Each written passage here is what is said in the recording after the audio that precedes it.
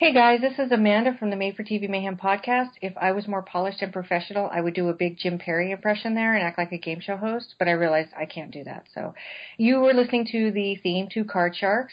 If you didn't recognize it, it's also the theme to another game show, and if anybody knows it and wants to email it in, you could be part of our show too. So we'll have contact information at the end. We are playing TV movie games tonight, which is why you heard that theme and why I wanted to sound like Jim Perry. One of the best things about Jim Perry, if you ever watch Card Sharks, is it's not a very action-packed show, but in the first season of the 70s version, he used to run out to the podium. It was all action-packed. They played that music. And then he'd like dart to the podium, and he'd be like, "You're watching Card Sharks," and then he would start like a pretty slow show. well, wasn't it in the original season the playing cards were all regular size, and so they really had to zoom in. Yes, it wasn't until like later. It wasn't until season 3 that I think someone took like a trip to Japan and they had cards there that were enormous. Yeah. They said, bring those back. Like, maybe we should try that. So they cut those decks. You know, they shuffle and cut those large decks. They do. Yes. So I don't know how that works. And interestingly enough, and a piece of trivia, since we're on trivia tonight, Card Sharks had a blind contestant in the 80s. And what's really interesting about that is, number one, you don't see that many disabled people on game shows, especially blind people. But, you know, I had said to my husband when I really got into Card Sharks a few years ago that I thought that it was a really good show for people who couldn't see, because they call out all the cards and everything is like you answer, they ask you a question and then you say what you think the number is and you go higher or lower, and then they tell you what the card is you have and then you say higher or lower. It's a very like visual game, but it's directed the entire time with dialogue. And I thought, you know, I could lay in bed with my eyes closed and watch it. It's really great when you have a migraine, by the way, if you can. But anyway, I'm starting to get off topic. So we're going to play TV movie games. So what we're doing... Oh, see, and there's our buzzer. What we're doing tonight is we're taking a break from our favorite actors and actresses series that we were going to do, because I had a really, really rough month and stuff got pushed back, and I want to just get a podcast out there. And something that keeps happening when we're talking is Nate or Dan will say, "Oh, listen to the title of this movie," and then it's some really awesome title, and then we find out what the movie's about, and we're like, wow, that's a letdown. So like When She Was Bad or The Seduction of Gina, which are not at all as salacious as they sound. So we decided what we were going to do is play a game where I pull 10 TV movie titles. We're probably not going to get through all 10. And I ask Dan and Nate to tell me what they think the movie's about. And then I tell them what the movie's about. So what we're going to do is we're going to give brief synopsis of what the movie sounds like to us. We're going to cast it if we want. We don't have to, but that's an option. And then when we're done and we get to what the movie's about, we're going to go ahead and we're going to take a vote and see whose story we like better, the TV movies or Dan or Nate's. Then when we get through some of those, we're going to do, so TV movies also repeated titles a lot. So you'll find movies with the title Innocence or Betrayed. And so I pulled 5 movies with similar titles, two sets. And I'm going to give Dan and Nate a synopsis. And then their job is to figure out which title that movie belongs to. So hopefully it'll take us about an hour to do it. They've already started playing earlier in our email. They're already way ahead of me with their cast and crew stories. The movie title I made up was called Seduced by Seduction, which it isn't a TV movie, but if anybody out there is listening from Lifetime, I would really love it if you made that movie. It's a great title. It's a good title. Yeah. And I would really like to see Susan Lucci in it. But I'm just going to put that out there for the world to see. Okay, so I'm going to go ahead and start. You guys understand the game, right? Because you've already been playing. Yeah. Yes. And hopefully if they don't understand from my not great explanation of it, they'll figure it out soon enough. So I pulled this title just because I really want to see this movie. I think the title might sort of match the film, but it's called Drive Hard, Drive Fast. Dan, what do you think that movie's about? Drive Hard, Drive Fast. It's a movie that starts off kind of dark, and it's from the 70s. Who was the Burt Reynolds like? Who would you say was the Burt Reynolds on TV of the 70s? Sam Elliott? Oh, well, I can do Sam Elliott as the star. And the thing about Drive Hard, Drive Fast is it starts off, the first half of the movie is the Drive Hard. He is some sort of bounty hunter or something who is traveling across the country to pick somebody up, and he has to bring, he's traveling from, like, say, New York to Detroit, and then he has to do Detroit back to New York. The cops are also looking for whoever this person is. But then when you get to the second half of the movie, and maybe this is even a mini-series, I'd have to check in Meryl to see if it is, because I don't have Meryl nearby. Then the second half, he picks up someone who was the Dom DeLuise for TV of the 70s. Dom DeLuise? Yeah, James Coco, was he in any TV yeah, movies? He probably was, yeah. Well, okay. I forgot to put my Paul Sorvino movie on here. Okay, go ahead. And what happens is the person he picks up ends up being James Coco. And so the return trip is not only lots and lots of cops coming after them, because as they drive back, the cops are coming towards them, so they have to avoid the cops, and then the cops all turn around and begin chasing them.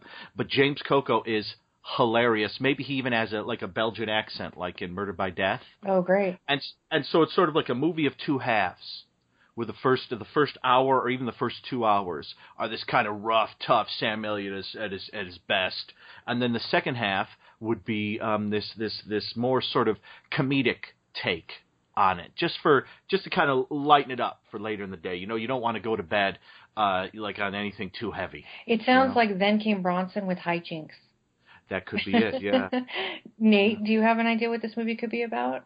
I'm picturing Tony Danza, Oh. and he witnessed his brother die in a horrible car accident when he was a young child, and he has grown up to be a stuntman who can actually drive the car very hard, but he's afraid to drive fast because of the trauma he witnessed as a child. So he's got a role in a movie, and he's got to drive fast in this movie. There's no other option. So, unfortunately, he hits the alcohol, and he does take his anger out on his lovely wife, Cheryl, played by Barbara Eden.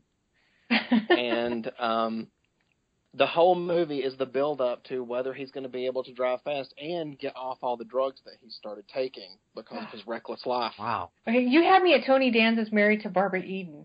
Yeah. Wow. I mean, you had me. I forgot to put women in my film. Damn it.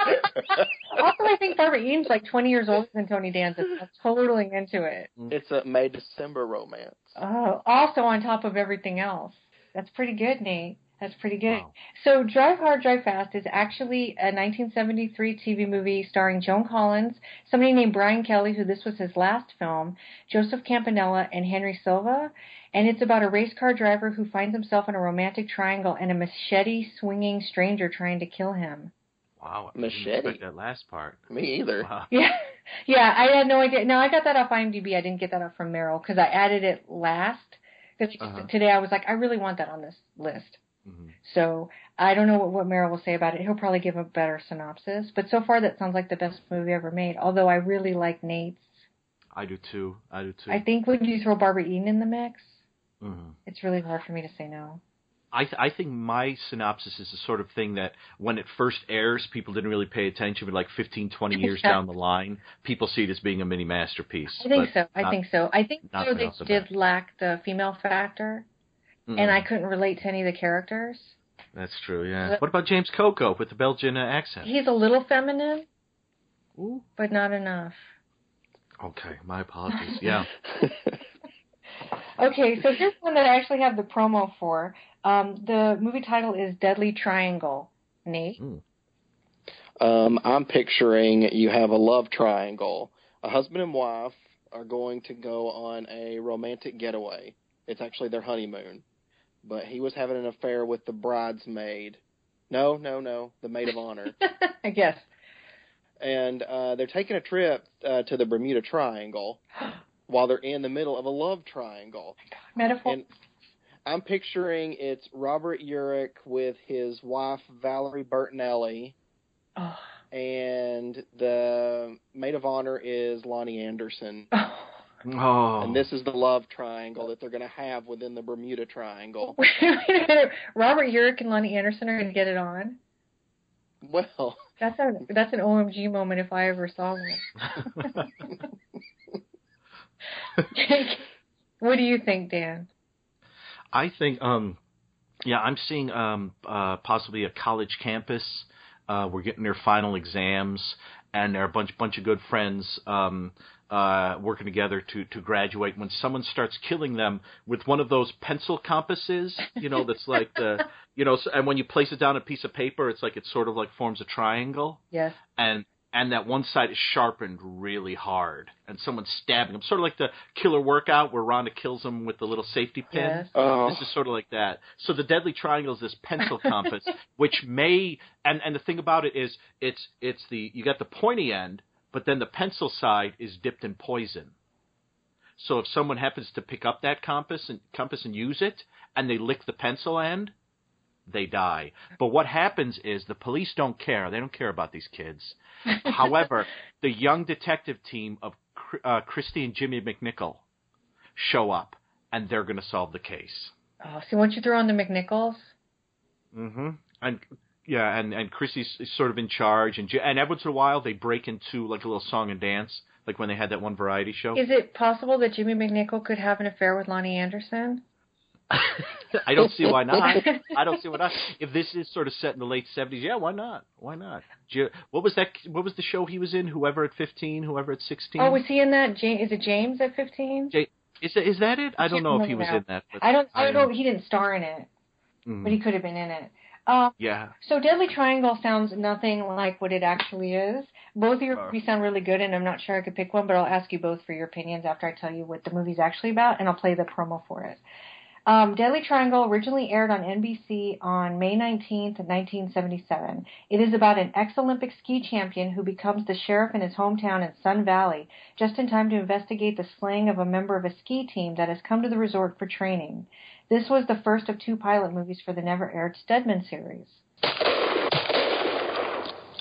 Murder on the ski slopes, and the case is too hot to handle. They are prime suspects. But I'm not going to start an international incident. Now, that is the American biathlon team, not a bunch of hippies living out of a van.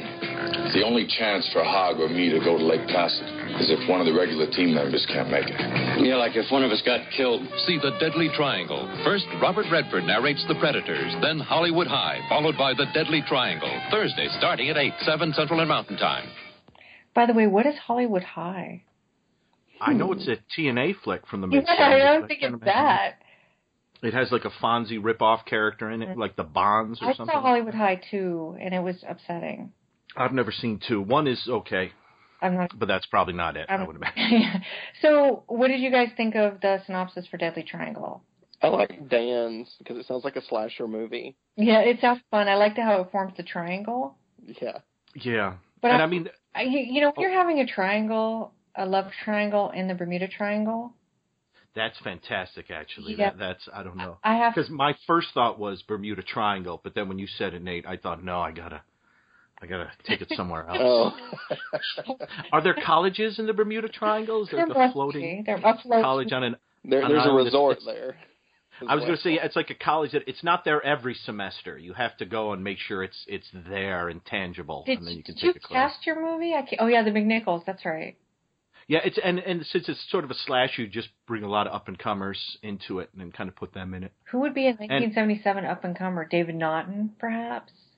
Oh, yeah, David Naughton would be fantastic. Anybody in Making It. 77, how about, like, Suzanne Summers? Suzanne Summers. Yeah, she did Zuma Beach the next year, right? She did 77, she did Ants. Oh, that's right. And that was the first year for Three's Company, too, so it was a big... you could... Oh my gosh! It could be the 3 main characters of Three's Company. It could be 3 of the not co-eds or gals, right? I always get that wrong. No, co-eds are both. I think when you're co-educational, that means that you have both sexes at your college. That's what I think. I always get confused because Blood Cult, the 1985 slasher, for you folks who don't know it, when it starts off, it's something like it's the co-ed murderers of this college, and then they just kill women. It's like, okay, are co-eds gals? Is co-ed like what guys called women when they first started going to college? That might be right. I'm not actually sure. I always assumed co-ed meant both. Both, yeah. But yeah. Plus, I'm Blood Cult for like facts. I'm pretty sure of that. I mean, I haven't seen it in a long time, but I'm pretty sure of it. Wasn't the director Loretta Young's son? Really? Yeah, I believe so. Christopher Lewis. I know I told you that the girl that starred in that, that's like the daughter of the guy investigating it. She was in Silent Scream as the girl that lives in the house when Rebecca Baldwin gets there, and she passed away really young. She had cancer. Oh, wow. Not to bring this down, but I really like her, and I watched Blood Cult last summer.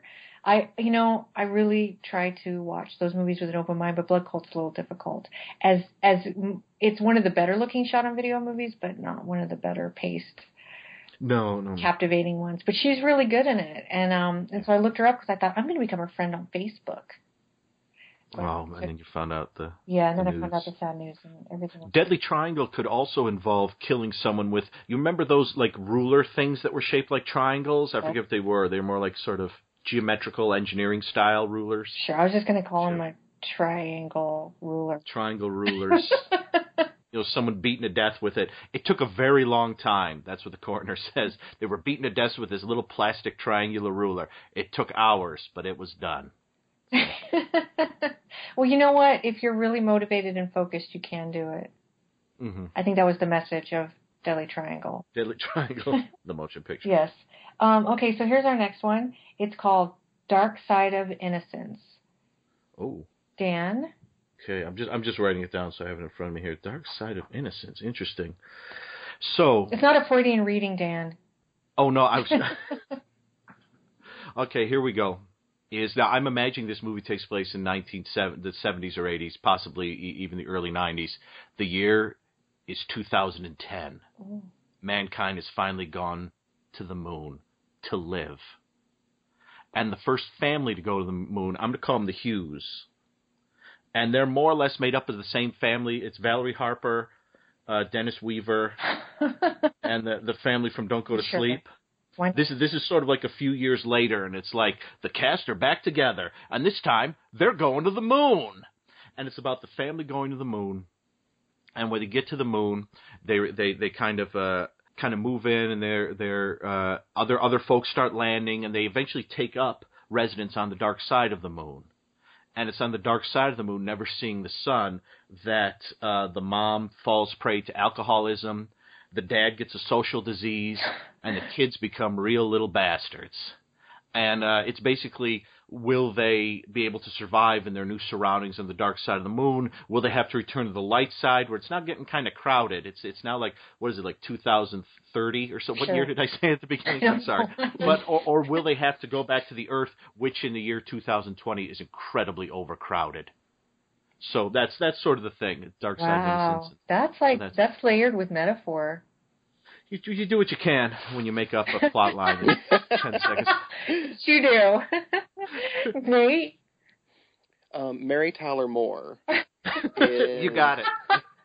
Is a nun who also happens to have an evil twin sister who has framed the nun for the murder of the local minister of the church. And basically Mary Tyler Moore, the nun, has to go to trial, while the evil sister, let's call her Roxy, is just raising hell with Barry Bostwick. Oh, why just say Barry Bostwick? I wanted him to be in my Seduced by Seduction after I sent it. I was like, why did you have Barry Bostwick in that? But he already made a movie with Susan Lucci. Mm. Oh my God, I can't choose. Okay, so believe it or not, Dan got kind of close. Oh. With this plot synopsis, just a little bit, but it was surprising to me.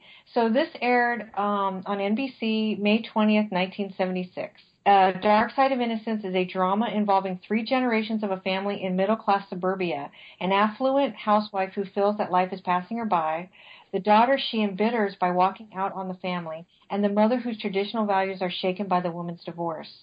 This was a pilot for a prospective series that never made the cut, starring Joanna Pettit, Ann Archer, John Anderson, and Kim Hunter from Bad Ronald. Wow. And by the way, would you want to see a series every week of like, I'm embittered because you're getting a divorce? Well, that would be a little rough, especially if it's called Dark Side of Innocence. Yeah. We can catch All in the Family or Maude or watch Dark Side of Innocence. Yeah. I don't know, honey. What do you think? Maude and the Dark Side of Innocence, they walk together hand in hand. I'd read that book, Maude, ampersand, The Dark Side of Innocence. I'd read that book. shows up in that one. Oh my gosh! And if the other night my wife and I watched Mame with Lucille Ball. Yeah. I have that on disc. Yeah, we have the DVD of it, and B. Arthur's all over that. If B. Arthur were in this movie, I'd like her to play a variation of the character she plays in Maude, in Mame, not Maude, Mame. Sorry. Maud and Mame. I'm going to write that down. That's a series I'm developing. This is another tough one. I'm going to let you guys go ahead and pick first which story you like. Because, see, here's the thing. Well, I think both of you guys have great ideas, but Nate always kind of edges out a little because he throws out, like, Mary Tyler Moore and Robert Urich. Yeah. No, I agree with him when he added Mr. Bostwick at the end. There. He was like, I got nothing on that. Yours is so detailed, though. It's well, detail that you can come up with, like, off the cuff. What is that movie that used to come on Mystery Science Theater with Raul Julia, and it's based on a overdrawn at the memory bank. Yes. So I picture Dark Side of Innocence looking the way you described it, like shot on video, but in a space suit. Kind of hazy, yeah. Public television video, yeah. And I love my Wide World Mystery movies. Oh yes. And that's like a Wide World Mystery kind of. Oh wow, yeah. So yeah, that's. I don't know if we're going to be able to pick best stories because I'm loving all of them so far. I think I'm going to pick Nate's just because I like the Mary Tyler Moore. Because she was also nun in Change of Habit with Elvis Presley. That's what there was no evil change your habit, change your habit. I don't know that's how the song goes. Sing it like clam bake, and I think it'll be closer. I didn't tell you the best part. Oh, what's it? The best part is the twist at the end of the film is that Mary Tyler Moore's nun character has actually been sneaking out of the church at night and living a second life. She's got a split personality, so she really did kill, but she didn't know she did it. Wow. Oh, the twist is so good. And then after, she's the twin. Oh my God. At the end of the movie, she like falls off a building or something when they're trying to like come back to us, come back, and she's both sides are sort of combative for her soul, and she falls off the building. She hits the ground, and once she hits the ground, someone yells "Sister!" and then her real twin runs up. Oh, then that's the reveal. And then it ends with she was schizophrenic, but there is also a twin. And we truly did see the dark side of innocence. That'll be the last line. I'm talking about the Maud story. Ben Gazzara will be like the gumshoe that was following. That truly was the dark side of innocence. We'll see you next week, folks. Da-da-da. Okay, now I have one that might cross a line, but we'll see what you can do with it.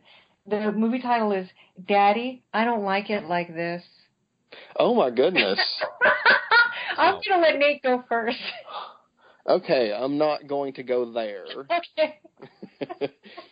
What this is about is it's a musical. Okay. And it's like a Shirley Temple thing where Daddy Warbucks is trying to make her dance in a particular way. She don't want to dance like that. She don't want to do the cha-cha. She wants to do the twist. It's modern. Like, get into the modern times. Nobody's doing the Charleston anymore. We're doing the twist. Dad. So it's just about... just want to have fun.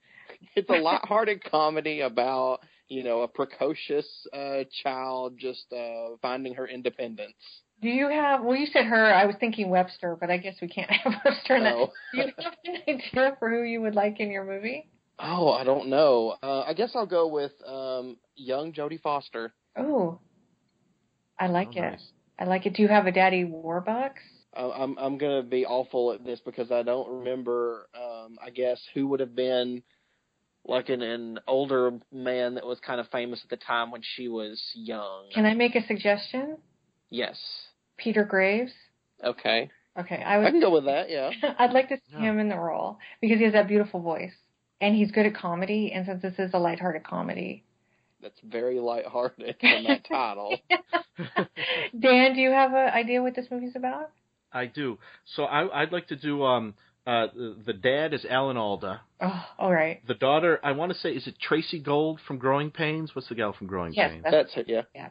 Okay, and what happens is he's a tech guy, and they build giant helicopters. Okay. And they're testing out his brand new helicopter that fits like 20 people. And I don't know, maybe it's a big helicopter. They would call that an airplane. No. This is an actual, almost like a military helicopter kind of thing. Sure. But this is for like civilian flight, like taking tours of New York City or flying over Hollywood or something like that. And they take it out one night off the roof of this huge skyscraper, like 50, 60 stories off the ground. And it's one of those huge roofs that has like 6 or 7 entrances, you know, that like steps down and all sorts of great stuff and a little railing around it. And they leave the helipad and they go for a little ride and you meet all the people. It's like a disaster film. You meet all the people on there. And but then a thunderstorm starts. And the helicopter starts to rock, and somewhere in there, Tracy Gold's character might say something like, "Daddy, I don't like it like this," or something like that. But what happens is there's a lot of pollution in the sky, and so this is sort of strange. It's not acid rain, but it's a strange rain, and the sky is almost a red color. The helicopter lands, everyone gets out. And they go try to get in the doors. The doors are all sealed off. They can't get in. The helicopter is struck by lightning and becomes possessed by Satan. And the 20 people have to keep away from the killer satanic helicopter. And let me tell you, sister, it ain't easy. And Tracy Gold throughout it says, "Daddy, I don't like it like this." Well, I want to know who some of the people on the helicopter are. If it's a disaster film, it's got to be all star. Do you have some idea? Everyone you could think of. I know Robert Foxworth will be on there. Robert Foxy. Yes, and he'll have the beard. He'll have the beard, and he may be like the pilot or something. Sure. Do him and Alan Alda bicker all the time over the creation of the helicopter? Oh, that would be great. And you could throw Susan Lucci in there. That's no problem at all. Okay. Susan Lucci. We have the budget. Lucci. Yeah, and so it would just be a mix of all the great Marlon Proctor from 357 Magnum would be there. Verda Benning from The Incredible Melting Man. Mm-hmm. They'd all be there. Oh, by the way, we'll talk about this at the end, but I listened to your Eventually Super Train episode 2 today, and you threw out the name Marge Doucet. Oh, yes. Can we throw Marge Doucet on your helicopter? Oh, yeah, Marge Doucet can be on there, sure. Right. If we get like Susan Anton on there or something. Sure. Ooh, yeah, sure. That's and a young Tim Matheson. Of course. Oh, let's do that. I can't believe you didn't think we hadn't already thought of that. I think this is a good cast. That's probably better. Daddy, I don't like it like this. I think it's probably better than the real movie, which aired on CBS. So there's some interesting things about this movie. It just sounds like something I wouldn't watch, but it aired on CBS on July 12th, 1978. It is about the unfulfilled dreams of... Whoa, did I write this down right? Let's see if this makes sense. The unfulfilled dreams of his parents and the tensions created at home cause life to become a nightmare for a youngster who seeks release and withdrawal to his own world. Burt Young wrote the story with a starring role for himself, and Adele Aldrich, daughter of director Robert Aldrich, made her TV directing debut. But what's really interesting is Talia Shire, am I saying that name right? Talia Shire? Talia, I believe. Is in the movie too, and they made it around the time of Rocky. And according to IMDb, they shot it in a neighborhood in New York, and Sylvester Stallone actually came to the filming of it. Oh, wow. So it's an interesting movie because Burt Young wrote it. Uh-huh. It just doesn't sound like a movie I would probably want to watch. Yeah, that's I think you both came up with better. The title implies a little more something. It sounds like there's kids are getting, like, that movie. I'm trying to not use the word pedophilia, but that's what it sounds like. It sounds like incest. It sounds like something about Amelia. It sounds like Fallen Angel. It sounds like Do You Like the Muffin Man? It sounds like all of those movies. Seduced by Seduction. It sounds like that. You know what I mean? About a half a dozen of the ABC, the after-school specials. Yeah, gone horribly, horribly wrong. What's that one? It actually has Don't Touch Me There or something like that. Have you seen that after-school special with Lenny Von Dolan? Plays like a child molester. And he's doing horrible things to this little girl, and she's got a babysitter, and the babysitter had been molested herself, so she starts to recognize the signs. Oh, wow. I think that sounds familiar. It's not like Don't Touch Me or something like that in the title. It's really... I watched it because of the title. It's really good. Uh-huh. It's really good, but it's intense. Yeah. That's what I thought this movie was. It sounds more like a coming-of-age sort of thing. Do you know what I mean? It sounded all like the horribleness. Sounds like Secret Life of Walter Mitty for a little kid or something. Yes. Or like Nate's, oh my goodness, which might become a soundbite because the genuine shock of that title was really... Yeah, I came across it. I was like, okay. So here's the next one. Now, I have seen this movie. I don't agree with the synopsis of it, so I'm going to tell you what the movie's about after you guys do your thing, and then I'll tell you what it's really about. So the movie is called The Henderson Monster. Oh, wow. Dan? Well, I think I don't have to wander too far here. I'm sure we've all seen Street Trash, which has the Tenafly vapor, which is this strange old booze that they sell to the bums that makes them dissolve and explode. This isn't quite like that, but this is about Mr. Jonathan Henderson, played by young Jack Klugman, who he likes his drinking. I don't know what his job would be. I mean, I want to make him a coroner, which is why I want to make him so hard drinking. But let's not do that. I'll make him a sports writer. No, I won't do that either. So he's just a guy. He's just a regular working Joe who goes into an office and he does something or other. And it's sort of like the Dad in the Wonder Years. You know, it's like you don't really know half the time what the heck he does. You know, and it's sort of he goes in and he does what he does, and he's becoming increasingly blasé or the ennui is setting in hard. And so he's beginning to take a little more to the drink. And his wife, played by, oh gosh, who's the lady in Too Close for Comfort? Nancy DeSalt? Yes, that's his wife. The fact that you just threw out a Nancy DeSalt reference, I'm already throwing down the bucks to get this made. and basically what happens is he has a liquor store he goes to called the House of Bacchus, which is off of Titus Avenue, and he goes to the House of Bacchus once a week and he stocks up the back of his car with all the booze he needs, and he's the only one that has the key to that trunk, so the family doesn't know how much booze is back there, how much he's drinking. And one day the owner of the House of Bacchus, Mr. Bacchus, offers him this box of booze. A Bacchus box of booze?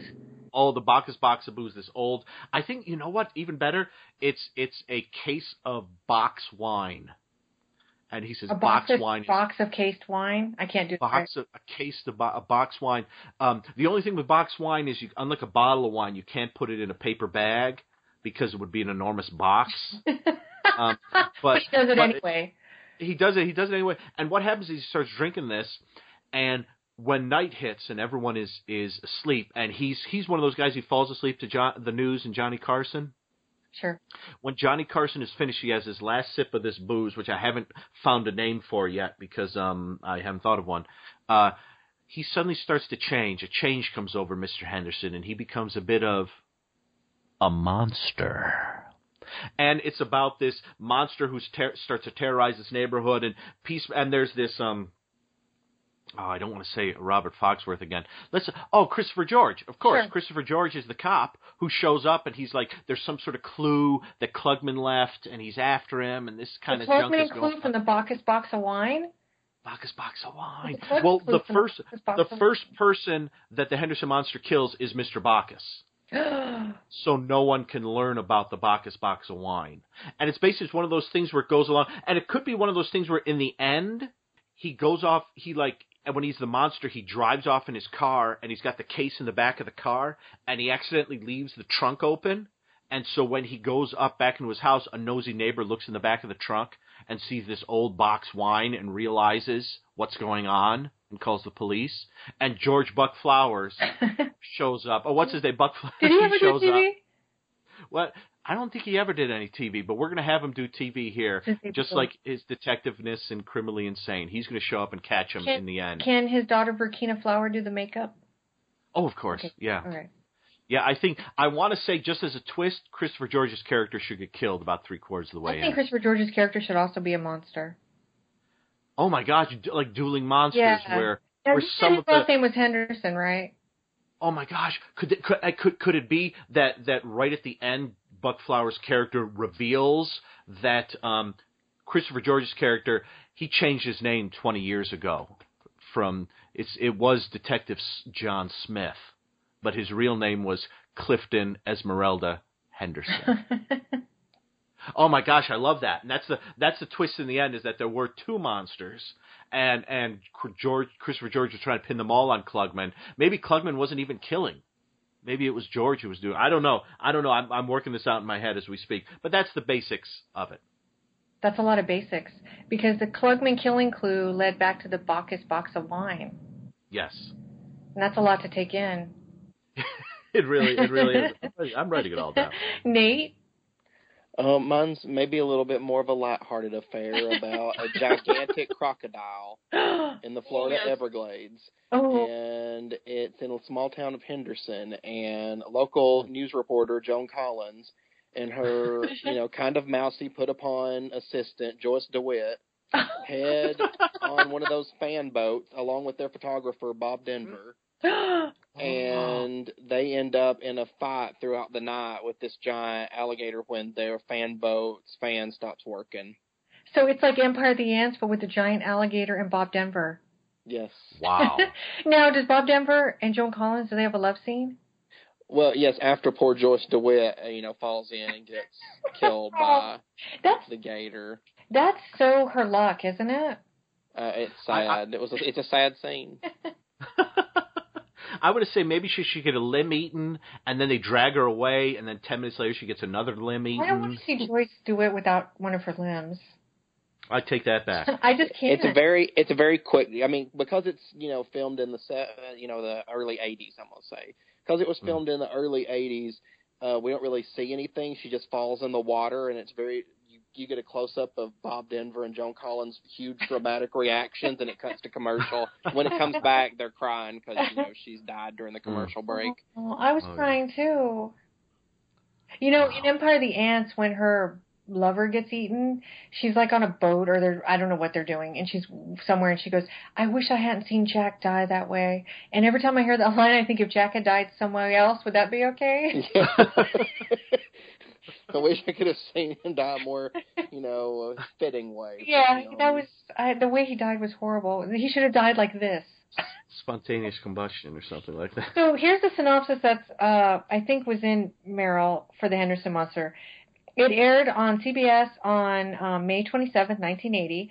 Actor-playwright Jason Miller is a moody, egotistical Nobel scientist in DNA research in this variation on the Frankenstein theme, with Christine Lottie as his PhD assistant and Stephen Collins, her cynical, hard-drinking science fiction writer husband, as the other key figures, agonizing over Miller's single-minded efforts to tamper with Mother Nature. Now, that actually sounds good, right?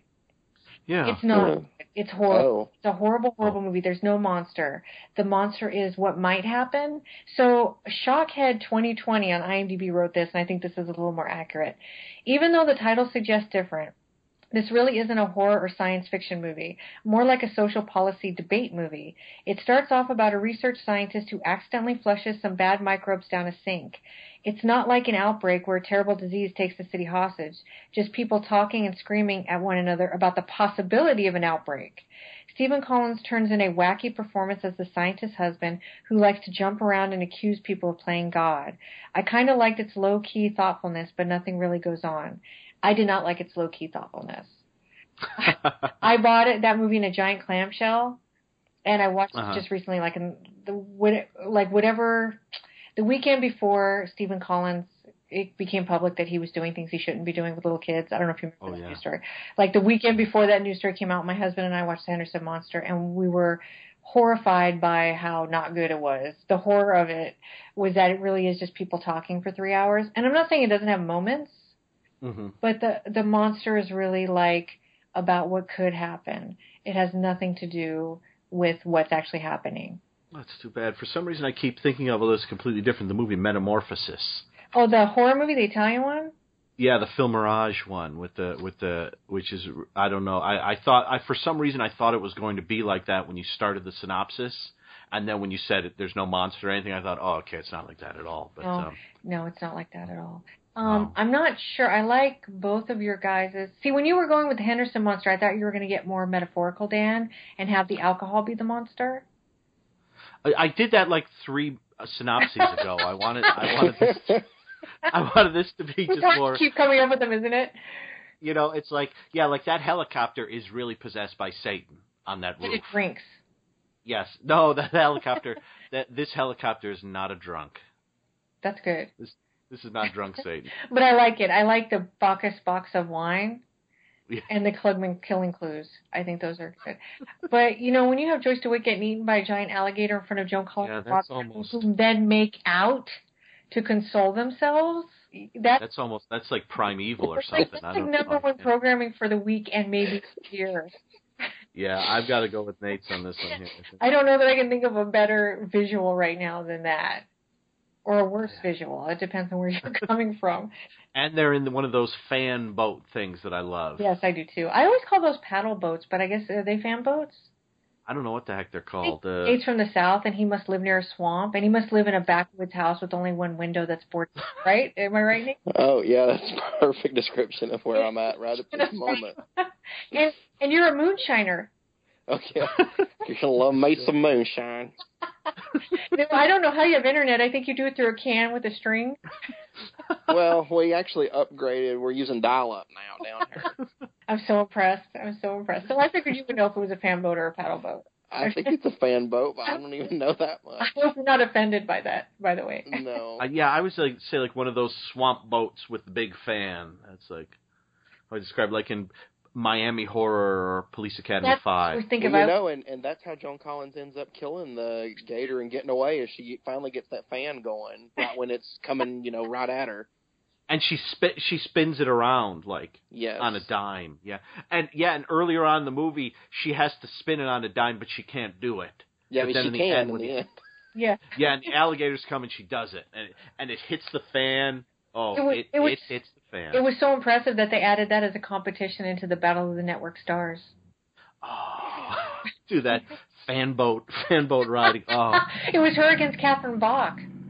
Oh, which was now that's and I don't need to point out to everyone real quick, but 3 months from now, we're in August. 3 months from now is the 40th anniversary of the first episode of Battle of the Network Stars. Oh wow. Wow. Time flies, doesn't it?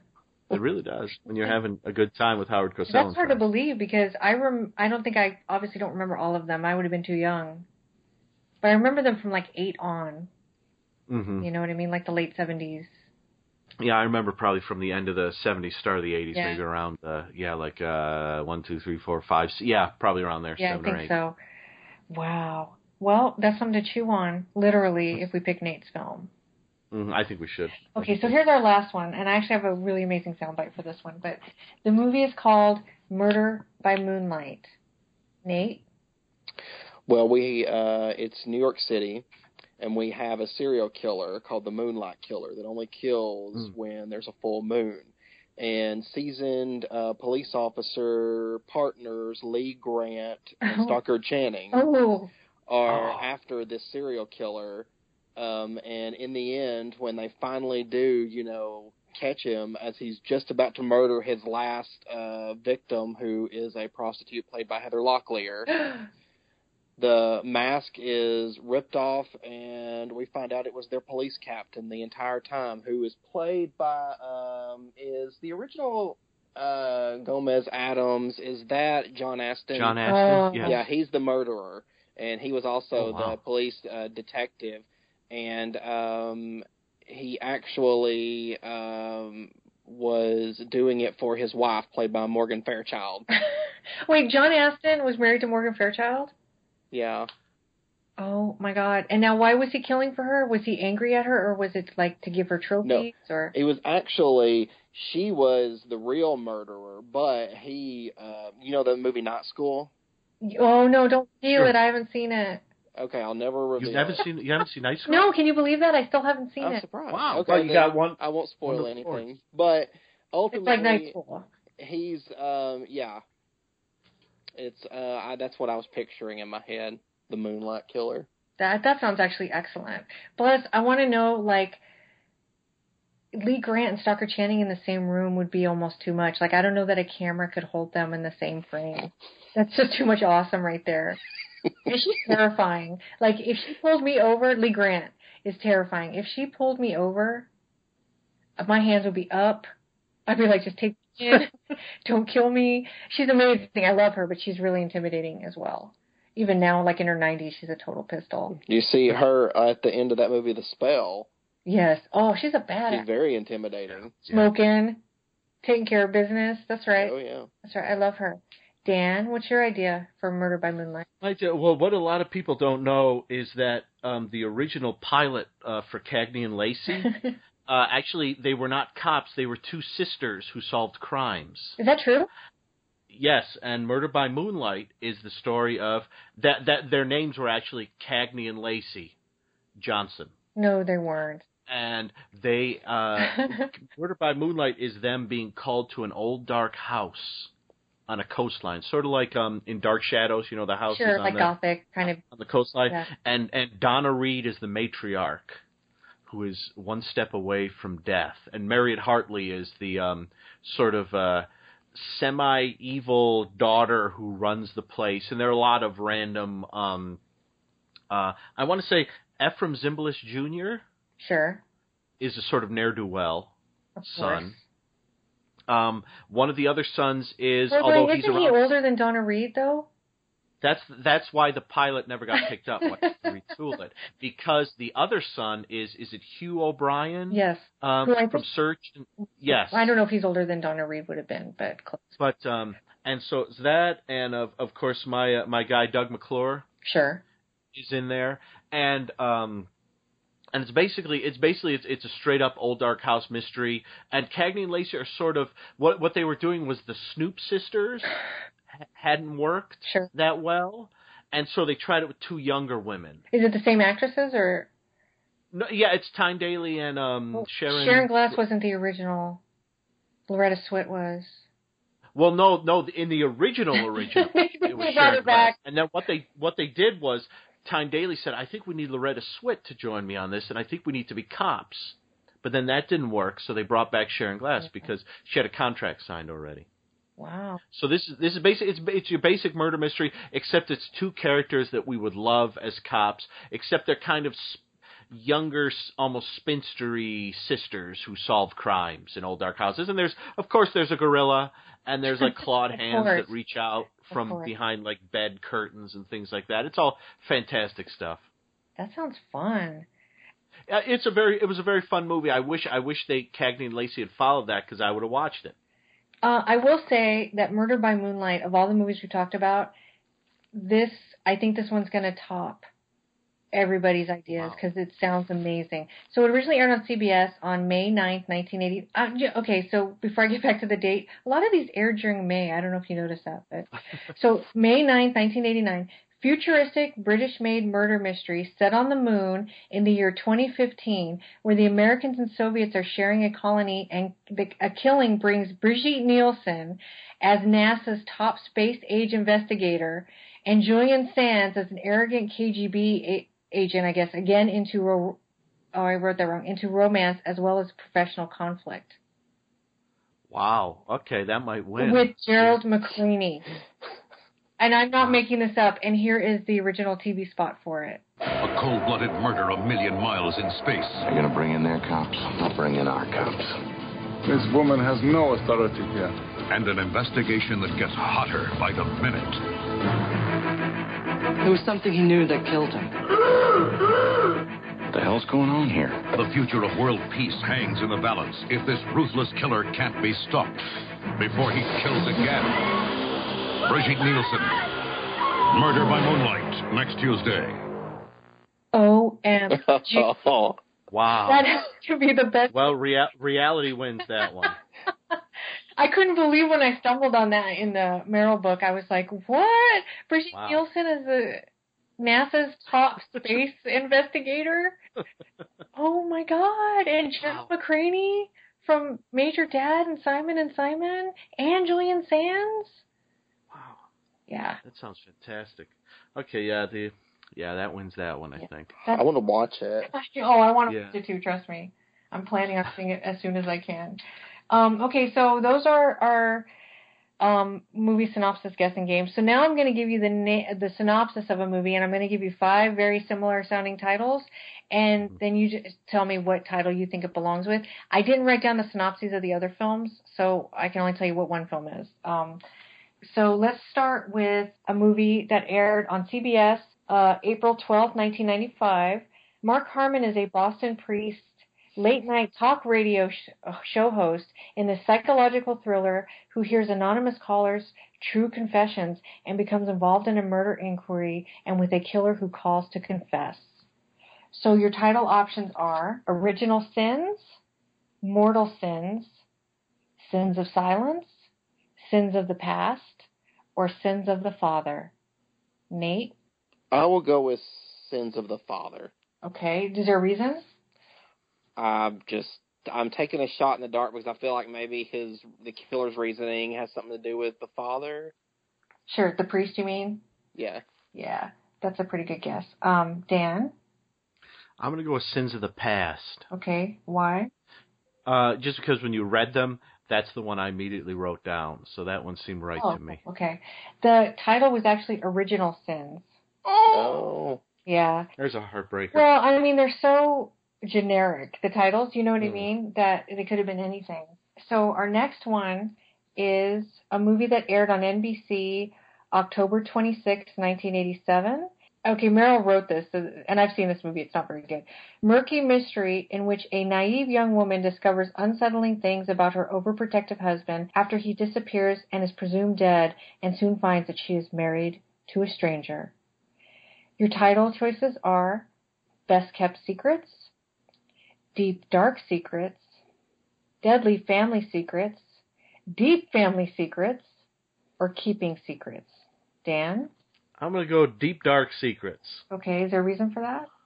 That was my favorite of them. Okay. It's one of the better ones for sure. Nate?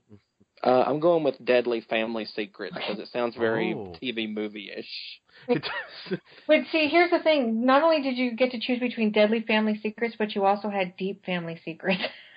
It's like somebody wrote that movie and the same movie that just changed the title a little bit. You know what I mean? So Dan actually got that one. It is Deep Dark Secrets. What? It stars James Brolin, Melody Anderson, and Pamela Bellwood, and it had an AKA, which is another generic title called Intimate Betrayal, which is the copy I have. And I've seen Intimate Betrayal like 15 times because I always go through my DVDs and I come across it. It doesn't have a case. We taped it off, Lifetime or whatever. And I go, ooh, Intimate Betrayal. I bet that's good. And then I put it on and it's the same freaking movie with James Brolin pretending like he's dead and whoever the girl is that I just said, Melody Anderson, realizing it's ridiculous. It's ridiculous. I'm not a fan. But anyway, okay, so those were our games. I had a lot of fun with those. What we can do, if we decide we want to keep doing this, we can either do special episodes like this, or if you guys want to pick a movie title and throw it on us at the beginning of a show. Oh yeah, maybe the next show one of us could pick a title. Sure, like just a segment, for like a couple minutes. Because yeah, I don't know that I'd be as good with coming up with the plot synopsis as you guys have been, because I know I realized when we got to Henderson Monster, it was getting really hard because then Dan was like, I did that 3 seasons ago, and I want to do it again. Because we do one or two in an episode. Yeah, I think sure, would be fine.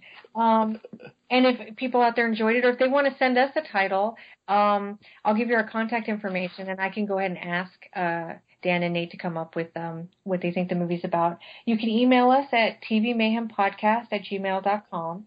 You can find us on Twitter at TV Mayhem Podcast, or you can join our Facebook page, which is just under the Made for TV Mayhem show. And then just real quick before we go, I wanted to, so Hysteria Continues took a break. I think you're on the break right now, right, Nate?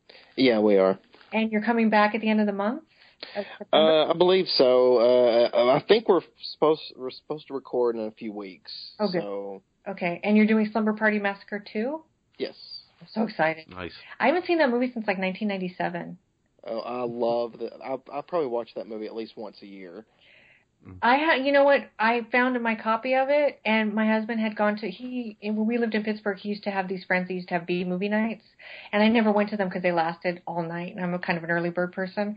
And he came home one day and he's like, we watched Slumber Party Massacre 2. And so I was like, so I just found our copy.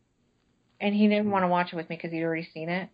Oh. So again, it got pushed aside for a while, and now I don't even know where our copy is anymore. But so I need to revisit it because I remember loving it. But you'll find Intimate Betrayal. Yeah, and you'll put that on instead. Every time I go through my movies, I'll find a copy of Intimate Betrayal and throw it against the wall. I bet your husband has actually placed like 7 or 8 copies in there. Just to drive me nuts. He's gaslighting me, guys. Big time. And Dan, you have a new podcast. Do you want to tell us about it? I do. It's called Eventually Super Train. It is the short-lived TV show podcast where we cover TV shows that didn't last very long, didn't get enough love, and eventually we will cover Super Train. Each episode consists of 3 segments. Each segment covers 1 episode, short-lived show. So right now we are in the show's Cliffhangers, which was a Kenneth Johnson show from early 1979 that ran for 11 episodes. We're in Joni Loves Chachi, which ran for 17 episodes. And there's someone on this podcast named Amanda, who's my co-host, discussing Joni Loves Chachi. Yay. I think we do a pretty good job of it, if I may say so. And then the third show at the moment is Cobra, the Michael Dudikoff syndicated Stephen J. Cannell show from 93-94, where my wife Madeline and I sit around and eat food and talk to dogs and talk about Cobra. So it's pretty fun, and it's on iTunes under Eventually Super Train. It's on Stitcher under Eventually Super Train, and the website is eventuallysupertrain.blogspot.com. And we're on Facebook, Eventually Super Train. It's eSupertrain1 is the Twitter handle. So I wish you hadn't have said you were on Stitcher, because I have no idea how to do that, and I sound really non-technical. Oh, it took 5 minutes. Oh, really? For me to set it up. So yeah, it was super easy. It was literally, I set up iTunes, and then I was like, why don't I try Stitcher? And then 5 minutes later, I set that up, and by the end of the day, compared to iTunes, it probably seemed easy. Yeah, iTunes was a bit of a pain. Yeah, it's a pain in the ass. But once you get it on there, it's on there. So. Oh yeah, forever. Yeah. So yeah, folks. If you want to listen, like I said, Amanda and I, we take up a third of it talking. You can meet my good friend Tom, who is my co-host on the show, and Tom's a little belligerent, but he's a sweetheart. So. Yeah, it's a good listen. I listened to episode 2 today. Thank you. Episode 1. So, and of course, we all know This Story Continues is like one of the best podcasts ever.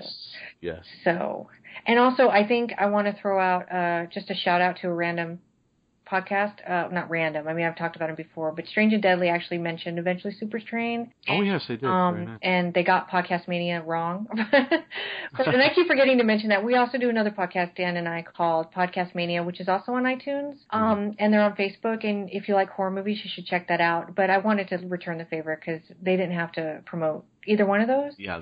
And it was nice of them to do that. And very cool. And you know how much I love Strange and Deadly. It's like my favorite podcast. So, so check them out if you can. And we'll be back in a couple weeks with our favorite actresses. Are we still all deliberating on who we're going to pick? Yes. Yeah. More or less, yeah. Yeah, I realize that TV movies are really female-centric. And there's a lot of wonderful women who made TV movies. There's some obvious choices, but I'm kind of wanting to put a spotlight, like I did with Robert Reed, sort of, on somebody who I don't think gets mentioned as much. And so I've got it narrowed down, but it's tough. All right, yeah. So it's good. So we'll all be surprised in a couple of weeks when we hear each. Yay! And we'll talk to you all soon. So good night, everybody. Good night, everyone.